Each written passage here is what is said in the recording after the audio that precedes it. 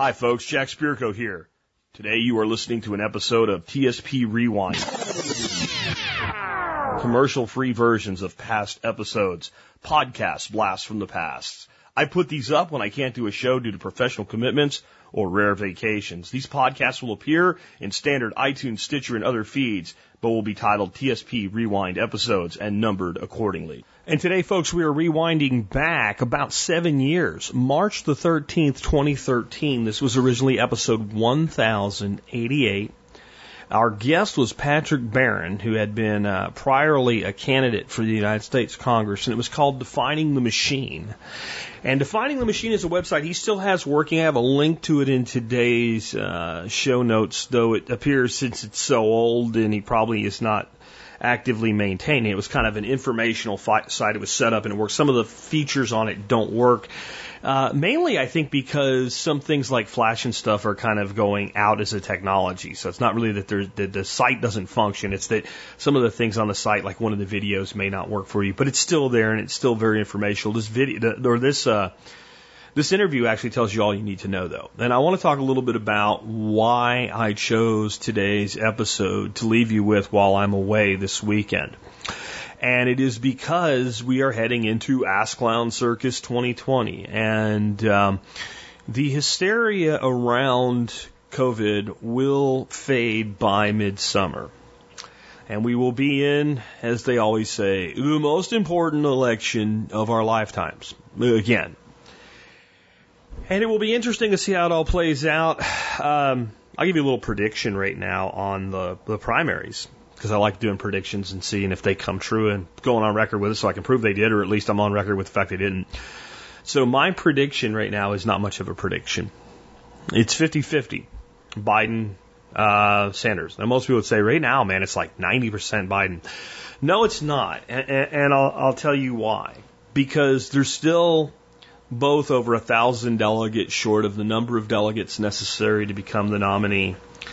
And something very important is going to happen if you pay attention to this, as far as the presidential election. That's really not what we're talking about today, but that's what I'm talking about for now. And that is that before the next major primaries, Biden and Sanders will debate. And if Biden was the Biden of 4 years ago, and everything was where it is now, I would say it's about 99% that you're going to have Joe Biden as the nominee. The fact that everybody fell out of the race and coalesced behind Biden is good for Biden early on, but it's a risk. It's a risk for the Biden, not for me or you, the Biden camp, right? And the risk is that now you are going to have a debate with Bernie Sanders, who is what Bernie Sanders is, but one thing Bernie Sanders is not, is unable to articulate his position clearly. You can't say that Bernie Sanders can't clearly explain his position. He may not be able to clearly explain exactly where the money comes from, and he may talk around it, but when does a politician not talk around where money comes from? When it comes down to being able to say, this is what I want to do, this is how I want to do it, and this is why I want to do it, Sanders can do that, and he is clear as day in his ability to do that. Joe Biden, which one are you going to get? My guess is that, and I don't say this to be mean, that they will pump him through of whatever kind of special medicine that rich people can get that poor people can't, rich and connected people, as to try to prop him up the way that you take an athlete who has an injury and you pump them up with painkillers and injections into their knee so they can get through a game. And they will try to get him through the debates. If Joe goes into whatever it is, because I don't want to say the guy has Alzheimer's or dementia. I'm not sure that's what it is, but there's some level of cognitive impairment there. If that is really evident, now, partially evident, I don't think it's enough to derail him. But if it becomes bad, and I'd say flip a coin. Heads it doesn't, tails it does. If it becomes really bad, that you could start a terminal decline of the Biden campaign, and you could end up with Bernie Sanders as your nominee. Then you got Bernie versus Orange Man, or you got Biden versus Orange Man. But what today's episode is about is where a lot of the real power is in this country, and that's in Congress. 100% of spending originates in the U.S. House of Representatives. 100% of it. It is actually unconstitutional for spending to originate anywhere other than the House. That means the House has a lot of power over what does happen, and it also means the House has an absolute lot of power over what doesn't happen. When the Congress says they want to stop the president from doing something, and it's, the majority in charge says that, and then they don't, they didn't really want to stop them. They didn't really want to stop what was happening from happening because they have the power of the checkbook. They can basically defund anything. Seriously, they can defund anything. They have the constitutional power to defund anything. It's a really nice excuse to blame the other side or blame, whatever. But it is the case, and I am an anarchist, and I try to explain this as best I can. I am an anarchist on moral principle because I believe that it absolutely is always wrong to take something from somebody else against their will that they rightfully acquired. And I believe it's wrong to impose the will of the state or the will of anyone on anybody else through force, because I believe all interaction should be voluntary. And I believe the only place for any sort of intervention is once that individual right is being violated. And if there is to be a state, a minarchist state, that's the role of the state. That's what it should do. I also accept, I'm the pragmatic anarchist. I realize that ain't the world we live in, that there's going to be a government. And I often try to put myself in the role of, if I were to try to fix government, how would I do it? Apply that troubleshooting mentality. And I'm telling you that the way things work right now, our federal government cannot be fixed. One reason is not even related to what we're talking about today. It is the massive size of the bureaucracy. There's probably 50% of people in our government right now that are bureaucrats, that are not necessary, yet they wield incredible power. We don't need them yet, so they really don't fix anything, but they can screw it up. But if we just move back to the actual political level of government, the politicians, and we go into Congress, your Congress doesn't work for you. Your congressman can be as pure as the driven snow the day that he or she shows up to their first, real day of doing their job. And if they want to get anything done, they are going to play ball with something you're going to hear about today. If you didn't hear about this, back in 2013 when we originally did it, just a little over again 7 years ago. It's called the party dues system. And I'm not going to tell you too much about it because you're about to hear about it completely from Patrick Barron and in my interview with him. And I'll tell you that at the time that I did this interview, as informed as I am, I had no idea that this is exactly how it worked. I didn't know any of this. I knew that they were bought and paid for, but I didn't know to the level or exactly how. I thought it was all just straight up campaign contributions. I didn't know that there was actually an organized system for selling out, and an organized system that requires you to sell out. That if you want to sponsor a bill, you have to sell out further. If you want to co-sponsor a bill, you have to sell out further. If you want to do anything other than show up and vote yay or nay on measures, you have to sell out. In fact, there's a price list for selling out. There's you want a committee chair, this is how much it costs. You want to co-sponsor this bill, this is how much it costs. You want to be appointed onto this committee, this is how much it costs. I'm dead serious. I'm not making this up. And as much as I dislike her politics, because anybody that wants bigger government, I don't like, which means I pretty much hate them all. But the more government you want, the more I hate you. Alexandria Ocasio-Cortez is being done dirty by this right now. They're looking at how to get rid of her. And they're not looking at how to get rid of her because she's an idiot. But she's an idiot. I'm not defending her being an idiot here. But and it's not Republicans that want to get rid of her. It's Democrats that will control redistricting here. At least they expect to. And they want to redistrict her out. Basically just eliminate her district. That way they don't have to primary. They don't have to send up somebody in a primary to get rid of her. Just her district goes away. It gets combined with another district and she's out. They want to get rid of her. The chief reason is she has refused to play by the party dues system. And when this came out, earlier this year, I think actually the end of last year, that this could happen. A lot of people on the right and even in libertarian anarchist circles were like, get rid of that moron. And while I certainly won't lay down, flowers in mourning if AOC goes the way of the dodo bird, as a politician, I don't think it's funny. I don't think it's funny that this system is so entrenched that if anybody in our Congress tries to buck the system, their own party will get rid of them through whatever backhanded, dirty, underhanded means necessary.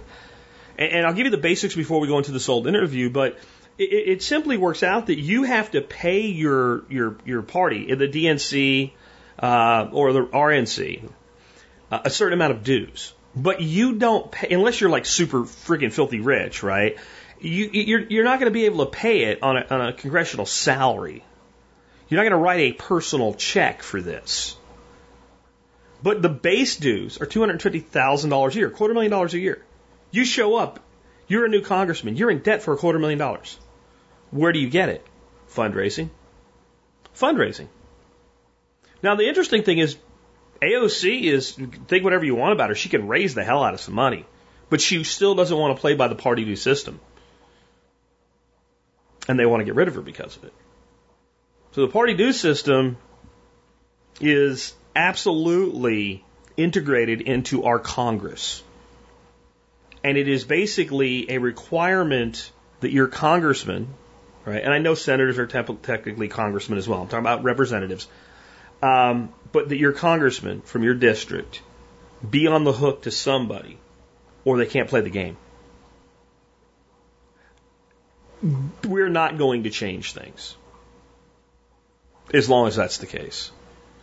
It is carte blanche for industry to control our Congress and our checkbook and where and how they spend money. And this is why the average law, most laws, over 90% of laws, are not written by legislators who are supposed to write them. They're not written by legislators even in the concept of they have a staff or they have lawyers on retention. They say, this is what I want to do. Write me a law that does this thing and I'll go over it or whatever. They are written by industry and lobbyists. And they are handed to congressmen and they are bought and paid for through the party due system. There is no way around that. And when you hear this, if you've never heard it before, this interview back from 2013, it will forever alter the way you look at it whenever anybody tells you you're going to make a difference by changing the government. You can make some changes through government, but you can't make change through government. You can make short-term changes, but the long-term trajectory remains the same. And this is not why. This is one of the big reasons why. I wish I had better news for you. This is the way that things are. Let's go ahead and rewind back. March 13th, 2013, Patrick Barron and Defining the Machine. And with that, hey, Patrick, welcome to the Survival Podcast, man. Thanks for having me. I appreciate it. Well, I have to tell you, actually, this is something that, like, never happens. I have people being booked into June right now. Generally, I don't try to work people in, but when I met you in New Hampshire, you tied together what I've been telling people for so long, and they just don't listen in such a way. I felt this was really important. So as soon as we had like a guest fall through, I got Dorothy to bring you in. So I appreciate you, adapting to kind of a floating schedule and being here with us today. Oh, no problem. Again, I appreciate the opportunity. Thanks. Well, one of the things you told me is that the federal Congress, and I'm sure some of this stuff goes on at state levels and all, but when we look, and I've said that the federal House and Senate is a freaking joke. I call it a clown house, and I call the people there ass clowns. Right. And I've said that, like, you can vote for the D or you can vote for the R. You're not really going to change anything for so long. But you told me is it's basically a proven pay-to-play system. Right. What is that? Well, again, one, it is proven. What it is basically when a new member gets to Congress, he's assigned what they call member or party dues. So just getting to Congress puts you in debt to your party. So hypothetically, I'm a freshman Republican. I just got elected in. Party leadership's going to pull me aside fairly quickly and explain to me how Congress works, which is basically the more I give money and the more I support their ideology to the party leadership, the farther I can go in my career and the more they'll help me in return. So the party dues, when you first get there, are approximately $100,000. So immediately you're charged money that you have to pay your party. Then what the party does is they tell you where to go get the money, which is to use the RNC or DNC right across the street from their offices to do their fundraising. And within the RNC and DNC are the call centers, which are really nothing more than telemarketing centers. And you go there, you see the secretary, they'll give you a list of who to call and how much you should make from each person. And you basically go fundraise, and you turn that money back into the party, and by doing that, that kind of puts you in good graces with leadership. The reason it's pay to play, people say, okay, well, sometimes there's party dues, that's okay. But it's pay to play in the sense that, you're clearly told how much you owe, where you have to go to get it, what the reward is if you do get it, and what the punishment is if you don't get it. So, it's absolutely a pay to play system. And again, this is all documented. On my website, I have links to many articles, but it's out there, but it's just really not linked together. So people have a very similar reaction to what you have, which is, something's broken, it's not working, both parties seem to be dysfunctional, and this does kind of connect the dots. Well, what I've always said is that all of these guys are in hock to somebody, and the people that are giving them the money are the ones that are really in control. I go back to an old philosopher from mid-century England that said that when one hand gives money to the other, the one giving the money is always in control because that's the hand that's always higher. Right. What you did was explain to me the mechanism that kind of ties it all together. And what you just said is like a mouthful. So let's walk through this kind of one step at a time so people can really take it in, because basically you've just explained the whole thing, but a lot of people, their mind is going, nah, this can't, no, right? It's like when you explain monetary creation the first time. You can do it in 5 seconds, but it takes a while to get it. Right. So let's go through this. So you say, member gets to Congress, he's immediately in debt to his party. Right. And how much? About $100,000, right? $100,000. There's varying reports, but yeah, about $100,000, give or take. So then his party says, you need to come up with this $100,000. Now, very few of our congressmen, especially freshman congressmen, whip out the checkbook and write a check for $100,000. So they have to get this money from somewhere. Right. So where does the money come from? Well, that's where the party leadership will help them raise the money. They'll tell them, go across the street to the call center, see the secretary, she'll give you a list. They actually have lists provided. They have who you should call, when they donated last, and how much they would like you to get from that person. So they actually have lists assigned of how much you should try to get from who. By doing that, obviously, they're going to send you to, the Republicans are going to send you to the more extreme right-wing groups, and the Democrats are going to send you to the more left-wing liberal groups, because it's easier to fundraise from the extreme sides of the spectrum versus the middle. So you're going to be told to go across the street and make some phone calls and raise money from the extreme side of the ideology. By doing that, you're now in debt to the money, people that gave you the money, which I agree with what you're saying, that basically whoever gives the money is in control. And then you're also in debt to the leadership. Well, so let's really put this in perspective for people, because I like to cut through things and get down to like the true brass tacks. What you just told me is we all get together, we support this grassroots freshman congressman, we get him elected, we send him off to do the work for the people, and basically the first job he gets is no different than walking down to a local telemarketing center and getting a job doing fundraising for the local police department, except it's being done at a much higher level. But he's basically doing a $9 an hour telemarketer job for his party when we've sent him to D.C. to do work for his people. That's what you're telling me. Yes, exactly. And not only are they doing it, but it's the amount of time that they're doing it. It's hard to get an exact number, but what I've been able to find is basically they spend 30 to 70% of their time fundraising. So it's amazing that we send them down there to do work for us, and they'll do midnight votes, and everything comes down to a crisis at the end of the budget year, or whatever the case may be. But they're spending 30 to 70% of their time fundraising, whether it be at the call center or meeting with lobbyists or hosting dinner with lobbyists. But yeah, they're fundraising all the time. And yet they all complain about the amount of money in Washington.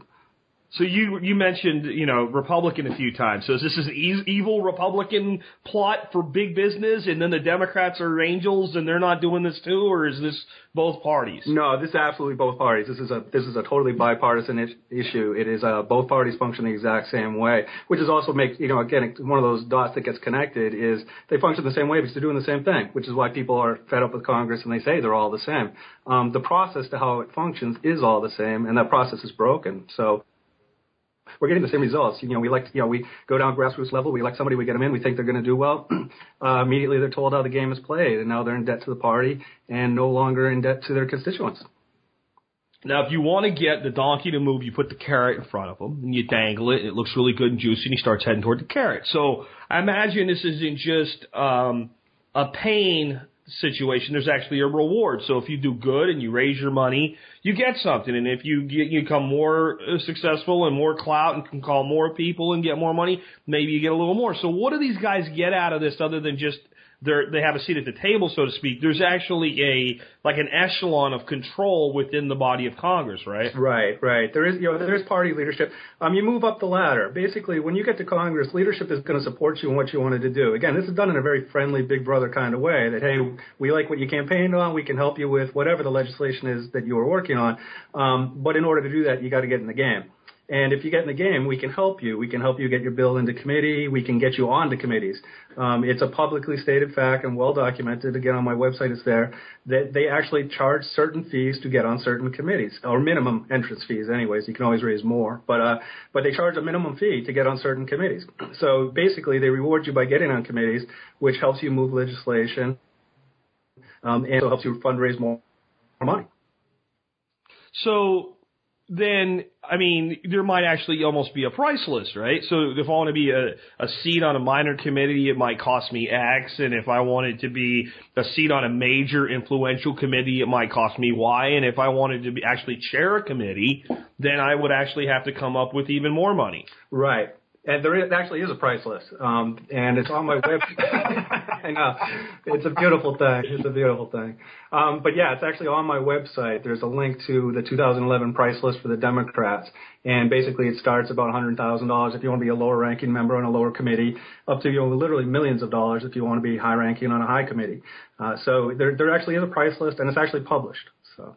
Now, do some of these guys, because they've been, some of these guys have been in office for 20 years. A big case for term limits there in of itself. Except that I always feel like if you actually wanted term limits, that's the people's freaking job. But so would you say that maybe some of these guys, when they want control and they've built up these huge war chests over time, basically donate money to their own party from their own war chests so that they can basically buy their seats just straight outright? Right. Yeah, that's what they do. They buy their seats, which buys influence, which helps them with legislation. They can also buy things like sponsorship on bills. So if there's a bill coming through that I want to get my name on because it's going to help my district, I can approach leadership. I can get money for leadership. Leadership will then make me a sponsor on the bill, even though I had nothing to do with the bill. But then I can go campaign on it. So that's one of the reasons that they can perpetually be elected. Is there? Well, hold on. We got to talk about this. So sure. A lot of times I'll see a bill that looks like a really popular bill that people are going to want. Right. And even though it's not going to pass, it's something that like the certain wing of one party or the other. I hate to even use Democrat or Republican here because it's the same system either way. Right. And then I'll see like a list of like 30 co-sponsors. Yep. Now, I always looked at that as like, okay, these people are trying to help get this bill through. Are you telling me that they buy that listing so that they can campaign on it? I believe so. I can't prove that one 100%, but yeah, absolutely. I believe so. There's too many cases where people become sponsors out of the blue. They're not a sponsor. They don't even support the bill. And next thing you know, they're sponsored on a refined version of the bill. So why does that happen? That doesn't happen by accident. Great. So we know what they get. What do they, like, because you can't actually make someone do this. I mean, if I ran for Congress and I won and nobody asked because I'm not freaking doing it, and I went up there and Boehner or one of his boys came up to me and said, hey, this is how it's going to work, Jack. And I said, go screw. Yep. They can't send me out of the building. They can't say you're not a congressman anymore or not a senator anymore. I'm still there. Mm-hmm. So how do they punish me for not playing the game? Well, basically by barring you from the game. I mean, you really have to think about the process. What I focus on, which is a bipartisan issue, is it's the process of how this all works that creates the gridlock and the issues that we have. So the process is if you get in the game, they help you. If you don't get in the game, they don't help you. So across the street from the congressional offices is the RNC and DNC. That's the nerve center to being reelected. That's your marketing. It's your opposition research. It's your fundraising. They have a restaurant in there to hold fundraisers. That's where you can meet with lobbyists legally versus in your office where it's a little more difficult. So you need to be able to use the RNC and DNC to get reelected. Otherwise, you're a perpetual first-term candidate running again. So in order to use those facilities, you have to be in the game. So much so that in 2006, Rahm Emanuel went to all of the Democrats in Congress, said it was going to be a close election. They needed more money. So he wanted $50,000 from each of them within 3 weeks and said, basically, if you don't get me the $50,000, you can't get into the DNC. If you don't get in the DNC, you're not getting reelected. So you're absolutely threatened if you don't play the game. And you basically end up being a one-term congressman. I mean, just recently, Justin Amash and a couple other senators, congressmen that really haven't followed leadership's lead, recently just got thrown off a bunch of committees. So that might be the beginning of the end for those people. We'll see. Is this why the occasional rogue that runs as, let's say, an independent and wins always ends up choosing a side to caucus with? Right. Yeah. Yeah, you have to. Bernie Sanders springs to mind. Joe Lieberman, when his own party threw him under the bus, ran as an independent, got his seat back. Right. But then both of them turned right around and caucused with the Democrats. Yeah, well, I mean, a couple of things. One, no person who hasn't been in gets in as an independent. Typically, it's somebody that was a Democrat or was a Republican, and they become an independent just to avoid a primary loss, typically. So it's not even that they really were independent. They were avoiding losing in the primaries, typically. So once they get back in, they go back to the same old tricks. I mean, an independent's not going to be able to get anything done. You don't get anything done, you don't get reelected. Yeah. So the concept of a candidate telling their constituents that they're going to be an independent voice when they get to Washington essentially is a myth. And I would say even if that person, when they're saying, because they've never, a new congressman's never been there, so a lot of these guys have no idea this is what they're walking into, but there's no way they can actually do that. Right. Well, that's exactly it. That's the issue. And that's how I came across this. I was actually an independent candidate for Congress in 2010 in Massachusetts. And that's where I started, researching and finding out about this. But yeah, the concern that I had is that nobody knows. The candidates, the challengers don't know. They're not even aware of this as an issue. So you're right. They go in, they're sincere when they're campaigning, saying they'll be independent, they want to do all these things. And then they get there and immediately are really educated about how it works. And they can't be independent to their constituents. So it's not even that they're lying when they're running, but by the time they get there, the rules change. The second time around, they know. Second time, they're not quite so honest because they know how the game works. So, I mean, the question that came up when I put this out on the blog is, well, what about a person like Ron Paul? Mm-hmm. How does that work? Because, I mean, this guy's been he's done what he said he would do, at least tried to, and he did that for over 30 years. Right. Well, is it just because if you have enough kind of, you can, okay, here's your money, now leave me alone? Yeah, no, Ron Paul is actually kind of a unique situation in the sense that he didn't play the game. He really didn't pay money to the party. He really tried not to do this.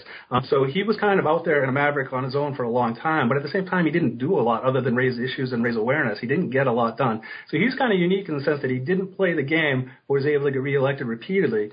But he was trying to get on the Financial Services Committee for years. And when he did get on the committee finally a couple of years ago, he did make a check out to the Republican National Committee for $300,000. So he ended up paying to get into that position. Now, I don't think that he sold himself out. He's obviously shown his dedication over the years. But my guess is leadership says to him, look, we're charging everybody for these kinds of positions. And, we have a lot of impressionable freshmen behind you. And we can't give you positions unless you show them that you play the game. And ultimately he wrote the check. So and I mean, he had raised enough money. I would think that, even most of the people that donated to the Ron Paul candidacy would say, if that gets this guy on the committee, then, fine. But he wasn't over in a freaking telemarketing center begging for money either for the party. Right. He didn't approach it the same way. He had been raising money over the years, and he does a lot of grassroots fundraising, which is good. Again, I don't think he sold himself out by doing it, but because he was aware of the process, because he didn't do it for years and years and years and years. There was actually, I have an article, I don't believe it's on my website, where they asked him about it, and he just basically said, I don't even know what you're talking about with party dues. I don't pay any dues. And he's sincere. But yeah. But I think that, you're also looking at a guy that, like you said, and I said this in kind of a defense when it was asked about it when I published an article about the work you're doing, that this is exactly the case. He did a lot to raise awareness, but if you actually say, what is the track record of Ron Paul's success in getting things done in Congress that would not have happened without him, it's very, very small. Right. It was all about awareness, and it's been huge for the liberty movement. Right. But I think it's also reinforced the myth that somebody can get, because it looks like he got a lot done. Right. But show me the bills that were introduced by Ron Paul that were counter to his own party in any way, shape, or form that got passed. Right. And there's not a lot of them. No, there's not. And that's not by accident. Again, you can only get so far unless you're playing the game. And Ron Paul wasn't playing the game, so he wasn't able to pass the things that he wanted to get done. He was great for the liberty movement, and he really brought a lot of awareness out. But, they're not going to work with you if you don't work with them. It's a pay-to-play system, and if you don't do it, you're not getting anywhere. And they make that very clear. They make it very clear. And that's the problem with the gridlock. The two people I get asked most about when I present this is typically Ron Paul, which we just talked about, and Allen West. I always focus on the Republicans. And the reason I focus on the Republicans is because fiscally, I tend to agree with them a lot more. I believe in smaller government, a lot smaller, and I'd like to see it limited in, financially dramatically. So, but one of the people that's really risen over, very quickly was Allen West. And so everybody always says, what about Allen West? Because he talks a great game. But, I have articles where Allen West actually collected dues for the party. But again, that's how you get stature, is you help the party, they help you. The reason you know about Allen West is when they call John Boehner for an interview and he declines it, he'll say, well, why don't you go talk to Allen West? And he gets them the FaceTime. And in return, Allen West becomes a collector for the party. So, the reason you hear about some of these guys isn't because they're actually as good as they say they are. It's because they're playing the game and they're getting put out there. I kind of feel the same way, and some people are going to be really upset with this, maybe to a lesser degree, but the same way about Rand. That's the other one I heard about a bunch. What about Rand Paul? What about Rand Paul? And I think Rand is his father's son, and he's a pretty good son of the father, but he's not the father. Right. Yeah, I don't know. I haven't followed Rand Paul as much. There's an issue with that. One, the Senate is slightly different from Congress because leadership doesn't hold the same power over senators as it does with Congress. The process is the same. It's just done a little differently. The magnitude of it's done a little bit differently. So it's a little different to begin with. I actually haven't followed Rand Paul in terms of any donations and things like that. I have to say personally, I like the guy, but I haven't really followed what he's doing on that level. Well, I think part of why it's mitigated somewhat in the Senate is there's only 100, right? So there's a difference there, right? Because you're literally 1% of any vote as a single senator. Right. And 1% is significant. When you look at the House, right, one vote in the House isn't jack diddly crap. There's almost never a vote close enough for 3 or 4 people to make a difference in the House. It happens, but it's rare. Right. 3 or 4 people in the Senate can swing a lot of things one way or the other. Right. Well, exactly. You hold a lot more influence. It's all about leadership. There's more competition for committees. There's more competition to get your bills passed, et cetera. In order to get on a committee, not only do you pay the money, but it's decided by the Republican Steering Committee, which is actually only 26 people. So 26 people decide who gets on these committees. Out of the 26 people, 2 people hold 7 votes. Again, this is democracy in action. The Republicans always talk, I know, they always talk about how, we believe in democracy. Well, the reality is to get on a committee seat, you need 13 out of 26 vote. Yet the Speaker of the House and the Majority Leader have 7 out of those votes. So, it's all about pleasing leadership. And when this really started back in, I'm drawing a blank.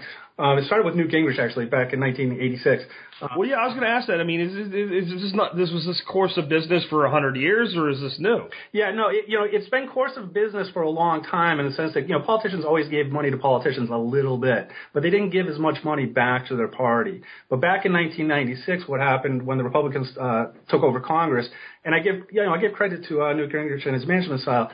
What had happened prior to be a committee chair is you did it through seniority. So over time, you became a committee chair. So you'd be on the same committee 10, 15, 20 years. And you'd be on that committee with people from the opposite party for 10, 15, 20 years. So you learned to negotiate. You developed relationships among other committees. It was a very decentralized power source. So the committees themselves were very independently powerful.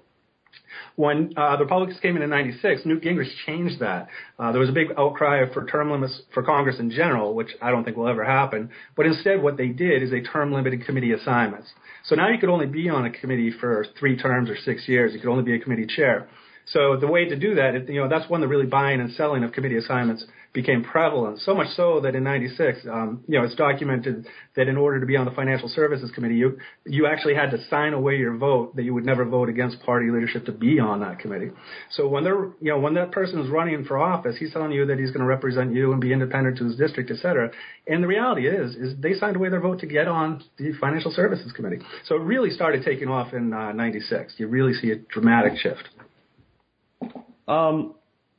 Do you think this is a big part of, we hear the term gridlock all the time and, the do-nothing Congress, et cetera. Has this exasperated gridlock, the inability to actually find a compromise that works for the people, and both sides give a little and both sides get a little. Because what you see now is both sides are saying we want a compromise, right. and both sides' version of a compromise is you don't get jack diddly crap, and we get 100% of what we want. What's wrong with you? Why won't you compromise? Right. Yeah. No. This is exactly the reason for gridlock. That's kind of why I called it defining the machine, and it explains gridlock.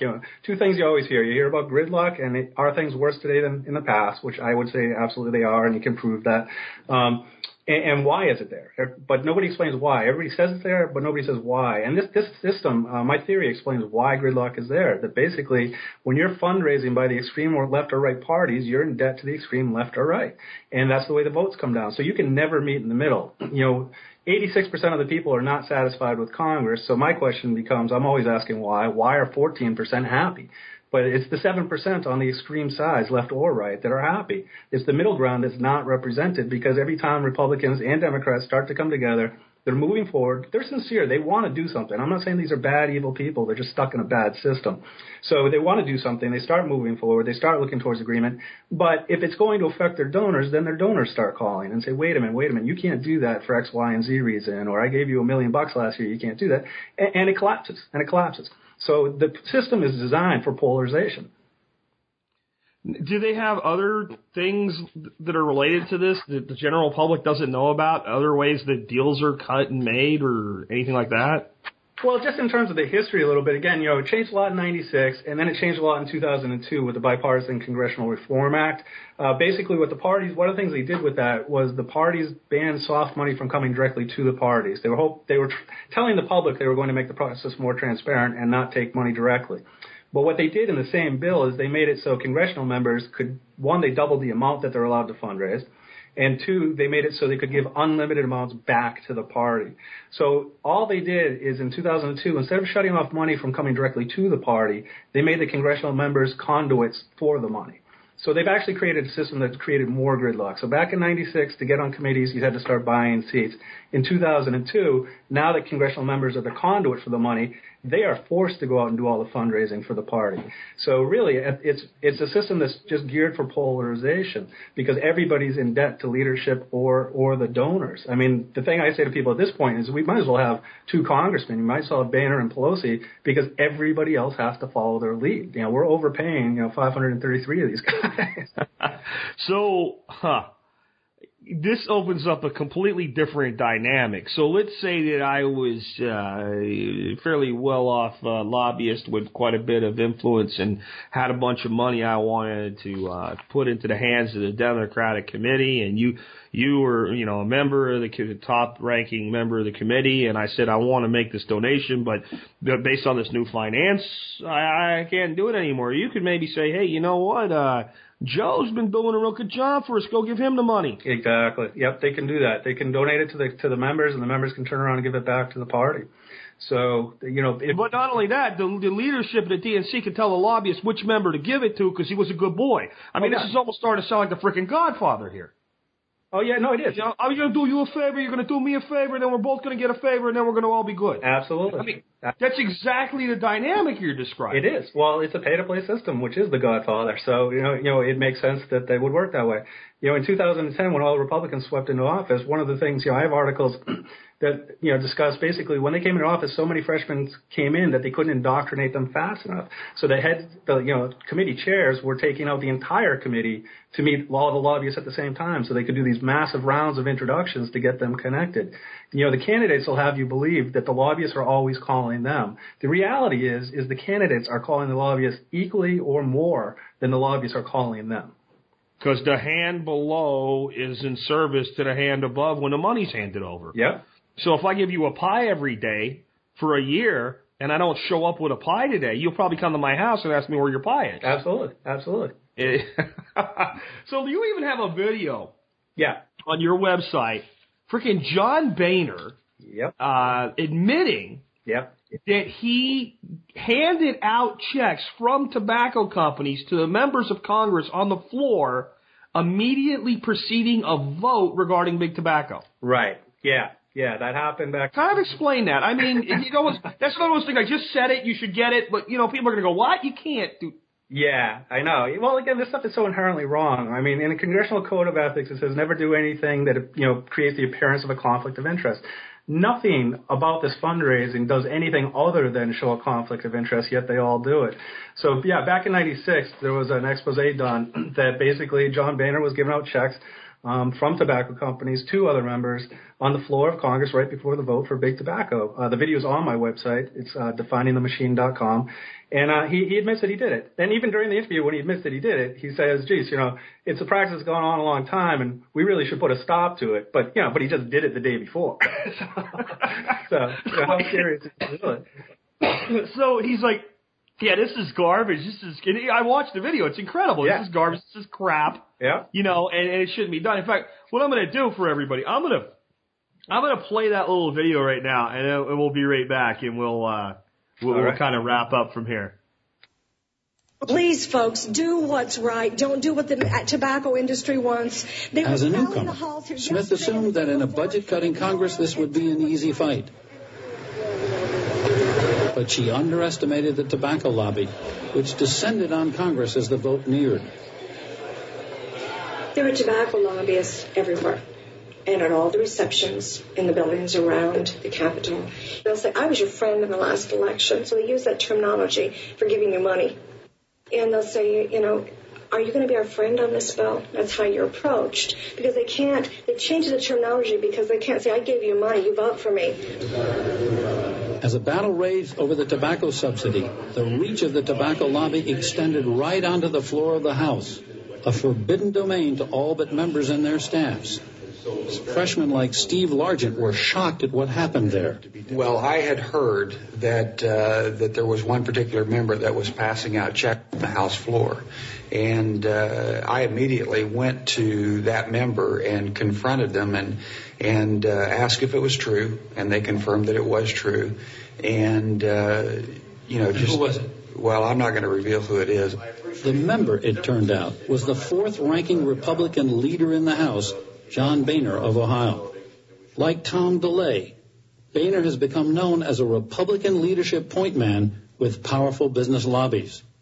Klein asked me to give out a half a dozen checks quickly before we got to the end of the month, and I complied. And I did it on the House floor, which I regret, should not have done. It's not a violation of the House rules, but it's a practice that's gone on here for a long time that we're trying to stop, and I know that I'll never do it again.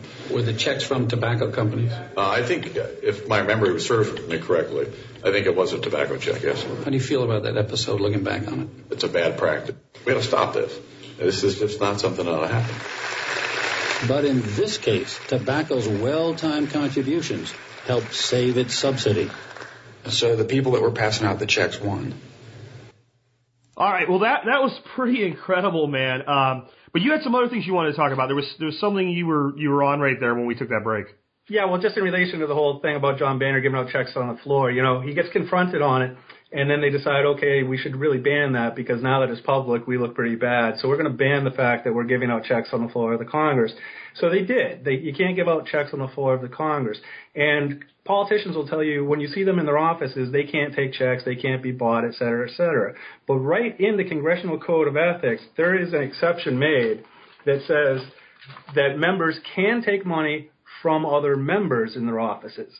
So they banned it on the floor of the Congress, but if I'm a congressman sitting in my office and you come down the hallway to talk to me about some highway bill, you can sit in my office and I can say, geez, didn't you hold a fundraiser last night? And you can say, yeah, actually I did, and I got a check for you. Here it is. Let's talk about the highway funding. And that's completely legal. They exempted themselves about fundraising from each other in each other's offices. And then, that brings in the whole thing with the fundraising, and now the conduit is taking place, and now the member can distribute to other members. Because I think we hear three terms all the time and how bad they are, but no one really understands them. So maybe you can explain what they are and the role they fill in. So we hear PACs, LPACs, Super PACs. What is all that mumbo jumbo, an acronym crap, and what does it actually mean, and how are they used? Yeah, I'm glad you asked me that. Well, basically, every candidate has what they call a PAC, a political action committee. It's either, they call it a PCC, a primary campaign committee. Everybody's got one of those. So that's basically, if I ran for Congress, you've got the Barron for Congress, PAC or political campaign committee, primary campaign committee. That's where I take my money in, and that's what I use to get myself elected. What happened in 2002 is when they changed and made me the conduit for money, when I fundraised into my primary PAC, I'm turning around and giving away roughly 30% of that money back to the party. So the problem is prior to this, I used to use some of my primary campaign money to give to other members because they're buying money, they're buying influence from each other as well. So when the party started demanding more money from me from my primary account, the issue became, well, then how do I pay off the other members? And that's where they came up with the leadership PAC idea. The leadership PACs, they're really nothing more than a second. Hold on, before we go there, hold on. So until they did this, basically what you're saying is that if I was supporting Patrick Barron for Congress, and maybe you wouldn't have done this, but if you were a typical candidate, and I say, I believe in Patrick, and I'm going to write him a check for $200 and send it to him, and I think that I'm giving you that $200 to further your campaign with, really I've given you about $140 and $60 to the RNC or the DNC. Right. Yeah. Great. Okay, continue. I'm sorry. I just want to make, because this is kind of shit that people hear and they're like, no. Yeah. Just want to be clear. So now go ahead with the LPAC. Yes, 30 to 70% of what they bring in, they're giving away. So what happened with the LPAC is basically if we're giving all my money, if my money from my primary campaign account is going in two directions, it's going back to party leadership to play the game, and it's going towards getting me reelected. So how do I pay off the other members, and how do I pay off the state committees that'll help me get reelected, et cetera? So leadership PACs took off. They've been around since before 96. There's only 42 in 1996. There's over 373 of them now. And a leadership PAC is really just a second bank account. So it gives me the ability to fundraise twice from the same donors. So I can go to Verizon and have them put into one account that I'm going to take 30 to 70% of and give to the party, and I can go back to Verizon and have them put in a different account that I'm going to give 30 to 70% to another member. So it really is just a second bank account. Leadership PACs should just straight out be illegal, but it's really just another bank account. So they can hit the same donors twice. So you put a limit on me, but you say, but that's per unit, and you're allowed to have two, so the limit's actually doubled. Yeah, the limit's doubled. Ah, nice. Then we get into a super PAC. Yeah. Based on what I've heard so far, this doesn't sound good. Well, go ahead. What's a super PAC? Well, super PACs in some way, one, they're separate. So I don't focus heavily on the super PAC. Super PACs are the businesses, are the companies, are the nonprofits that are forming collections or collectives that raise a ton of money and then either sponsor advertising themselves or they selectively donate to members themselves. The issue with super PACs is the money's not as trackable, so people are really worried about it. They bring in huge amounts of money, but it's not something that Congress directly controls themselves, which is why I don't focus on it. My big thing is small and limited government, and I think you need to regulate them before you regulate anybody else. The concept of leadership PACs, they could stop. They could just choose not to do it. They don't need any legislation. They could just decide that this is inherently wrong. So I focus more on the PACs and leadership PACs and not the super PACs. The members of Congress will always talk about the super PACs, but when was the last time they told you what a leadership PAC was? Because they always point the finger outside of Congress. They never want you looking inside of Congress. My whole thing is about looking at Congress. The problem isn't the citizens of the United States. The problem is Congress, and they're not bad people. I don't demonize anybody, but it's a system that's completely broken and the process is corrupted. So, well, you talk about regulations for them, but they're the ones that pass the regulations, so It really is the fox minding the hen house. Absolutely. Well, just like in 2002, they say they banned the soft money from coming to the parties, but then they have a different conduit to get the money. So they knew how they were going to get the money that they told you they were going to stop to begin with. They were never planning on stopping. They just had a different conduit, which is always the case. So not only did they know how they were going to do it, they did it in a way that actually strengthened the very system they said that they were putting restrictions on. Yeah. They made the system more powerful, not less powerful, with a supposed regulation. Right, exactly. Yeah, they made the parties much stronger and their influence greater. Yeah, no, they strengthened the gridlock. They strengthened the partisanship by doing it, and they knew they were going to. So it's like not just a chicken house being minded by the fox, but the fox is like passing a regulation requiring all the chickens to have you to have the chickens have their wings clipped. Right. Yep. That's what it is. That's what it is. When you talk to candidates, my big thing is try to get people to talk to candidates because, again, the freshman candidates don't even know this is an issue. And my goal is to educate them that this is an issue, so hopefully they stop. They're walking into a trap that they don't even know they're walking into. They could stop doing it very easily if they were aware of it. The problem is they're not aware of it. By the time they get there, it's too late. So I'm using this approach to try to get people like yourself and your listeners to educate their candidates that, do you realize you're going to be charged party dues, and are you going to play that game? Put them on the spot. Most of them have never heard of it. They'll talk about campaign finance reform, which really is a joke. That's not necessary. Again, 30 to 70% of what they're raising, they're giving away. They could cut down the money in politics by 50% if they just stopped giving away their money. So they need to regulate themselves. That's the issue. So, but they're not going to do that. Wow. I mean, so what's the solution here? I mean, we've talked about campaign finance reform, term limits. Some people say, well, let's do all public funding of the campaign so everybody gets the same amount of money. It all comes out of the same bowl. And there is no money. But that kind of gets into the whole thing, like, if I want to support a candidate, shouldn't I be able to? There's free speech. So what's the solution? Well, the solution is them. The solution is them. The solution is your candidates. And the solution is the public being aware of this issue and making them stop. Publicly financed campaigns is not the way to go. They could cut down the money in Washington by 50% tomorrow. All they have to do is stop buying influence from each other. That's all they have to do. So half of the money would go away tomorrow if they would agree, geez, being charged party dues is a bad thing, or giving, hundreds of thousands of dollars to other members of Congress is a bad thing. If they would just be aware of that and stop that, half the money in Washington goes away. They always talk about the problem, but they don't talk about why the problem is. And if they don't know why, the solution is always wrong. So they're always offering up these failing solutions because they're not identifying what the problem is. I'm trying to identify what the problem is, and it's really them and the system that they've trapped themselves into. So what do you think we can do? To me, the only thing we can do is really shine a light on this thing, and It seems like that's what you're trying to do, and make as many people aware of it as possible. So when they do their little town hall meetings and shit, I'd like to see people standing up and going, hey, we're donating money to you today. How much of that money are you going to turn around and give to the committee? What is this about handing checks? Have you ever been, Mr. Congressman, in your office and either received or given a check to another member of Congress? I mean, is that really the approach we need to take? I think it is, and that's why in a way I like this issue, because you don't have to target everybody. You have to target the new candidates, and ideally, this is such an issue that is so apparently right or wrong. Again, the Congressional Code of Ethics says don't do anything that creates the appearance of impropriety. This clearly does. Everybody I talk to about this issue. This creates the environment of impropriety. There is no way you can do this and not get into a place where special interests are served and people are. I mean, there's no way this system works without it. Exactly. That's why I think shining a light on it will make a big difference. This is really a case of right or wrong. I've never presented this issue to one single person that's disagreed with it, but I have presented it to several candidates, and none of them really want to talk about it. They're already committed to not ruffling the feathers of, their future leadership, whatever the case may be. The only people that haven't just stood up and said, oh my God, this is terrible, are candidates that I've tried to educate.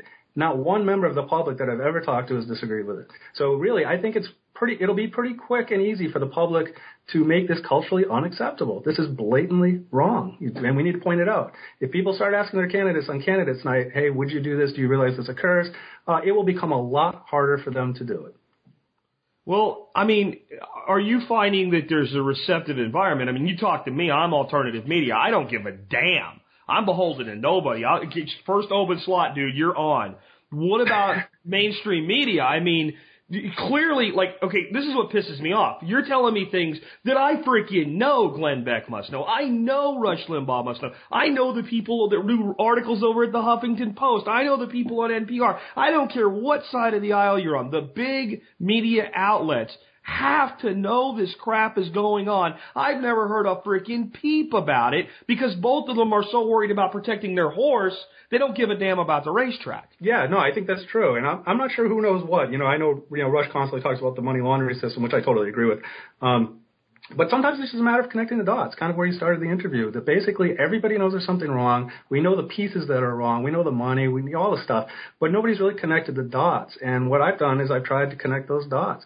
So I'm not sure why it's not out there more. At the same time, my presentation has only been out there for about a year at this point. I ran for Congress in 2010. I started learning about the issue. I was able to confront my opponent in debates about the issue, but I didn't know it well enough to really challenge him as I would today. So this really hasn't been presented with such clear focus, I don't think, ever.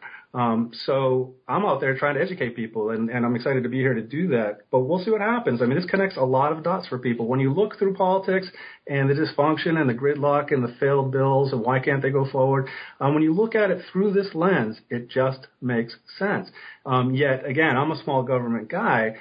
What I like about it is this, don't get fooled that we need regulation or we need campaign finance reform or we need publicly funded campaigns. We need them to do what's right or wrong. It's really very simple, but we need to point out what's right or wrong. Sometimes the easiest answer is the simple one. This is a very simple issue. Now, you would think that if you could really get, we're saying we want Congress to regulate themselves when they're behaving like a bunch of freaking mobsters, gangsters, and thieves. Right. And generally, mobsters, gangsters, and thieves don't regulate themselves. But the reality is there's a very small core of party leadership that actually benefits from this. Right. And everybody else in Congress is being victimized by it. Right. So you would think if you could put enough of a light on it, it just would almost be them freeing themselves. Because I know there's a lot of congressmen that are doing things they prefer not to do, saying things they prefer not to say. And I like your insight on this, because I did something in my past that you've done in yours. I ran for office. I ran as a libertarian for a seat in the Texas State House. The minute you start running a political campaign, you start to think and act differently. For instance, I just had a neighbor that was being a dick. There's no other word for it. And normally he was behaving in a way that I would have went over and said, hey, look, you're being a dick. Knock it off. Right. And not real aggressive or anything. Just flat out would have told him, this is not how you need to be. And immediately I was catching myself going, well, what if he made a big deal about it? Now you're running. And I ended up going to tell the guy he was a dick anyway. But I had the thought that I would have never even had before. Right. That starts to change. Well, I normally wouldn't do this, but since I want this, I've got to. Doesn't that just start to happen almost immediately in your mind? No matter how upstanding you are as a human being, you start to think differently, don't you? You do. Cultural norms are extremely powerful. My background actually isn't politics or finance. I'm actually in human services. I have my master's degree in clinical psychology, and I work for the Department of Mental Health. So I've actually been in mental health my whole career. But partly, that's helped me learn how to find a straight line through dysfunction. Cultural norms are extremely powerful. It's almost like smoking. I mean, smoking's legal, but it's not culturally accepted anymore. It's very, very difficult to do it. Cultural norms are powerful, and what you're saying is exactly correct. As soon as you become a candidate, you start censoring yourself. That's normal, and it's not the end of the world, but it's how far will you go with it. And by the time you've gotten into Congress, you're so far along, you don't want to stop going forward, and then leadership comes along in a very supportive way and says, geez, we really want to help you, we like you, we watched your campaign, but this is what we do. You tend to keep going forward at that point. It's very hard to get out of it. I do wonder if it's shifting already. One, I'm out there trying to make it happen, but two, you also see more and more senior members of Congress retiring. And I'm really wondering if, things like the internet, things like your radio show, are help bring a light to it. And I think that people, the writing might be on the wall for some of these senior members, that things might be changing already. And hopefully things like your show and me presenting it will bring light to it. We'll see what happens. What's happening to Justin Amash and getting thrown off these committees is really fascinating to watch. It'll be interesting to see. Now he's talking about running for Senate, which would probably be a great thing.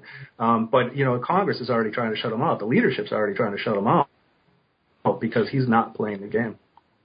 I think that, take the D versus the R out of this.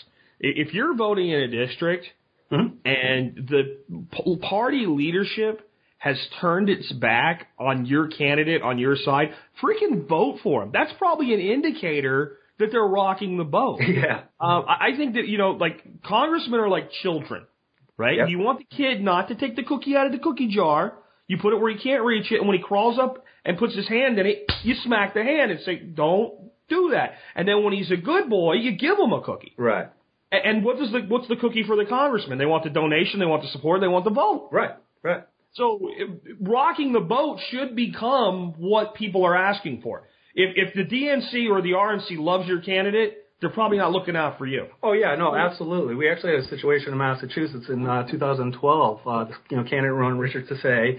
He had been a state rep before, and he was running for Congress. They have a Young Guns program in the Republican Party. They have like a red to blue program for the Democrats. Again, this is equal on both sides. But basically, to get in the Young Guns program, there's 3 stages. There's, on the radar, there's being watched, and then you're in the Young Guns program.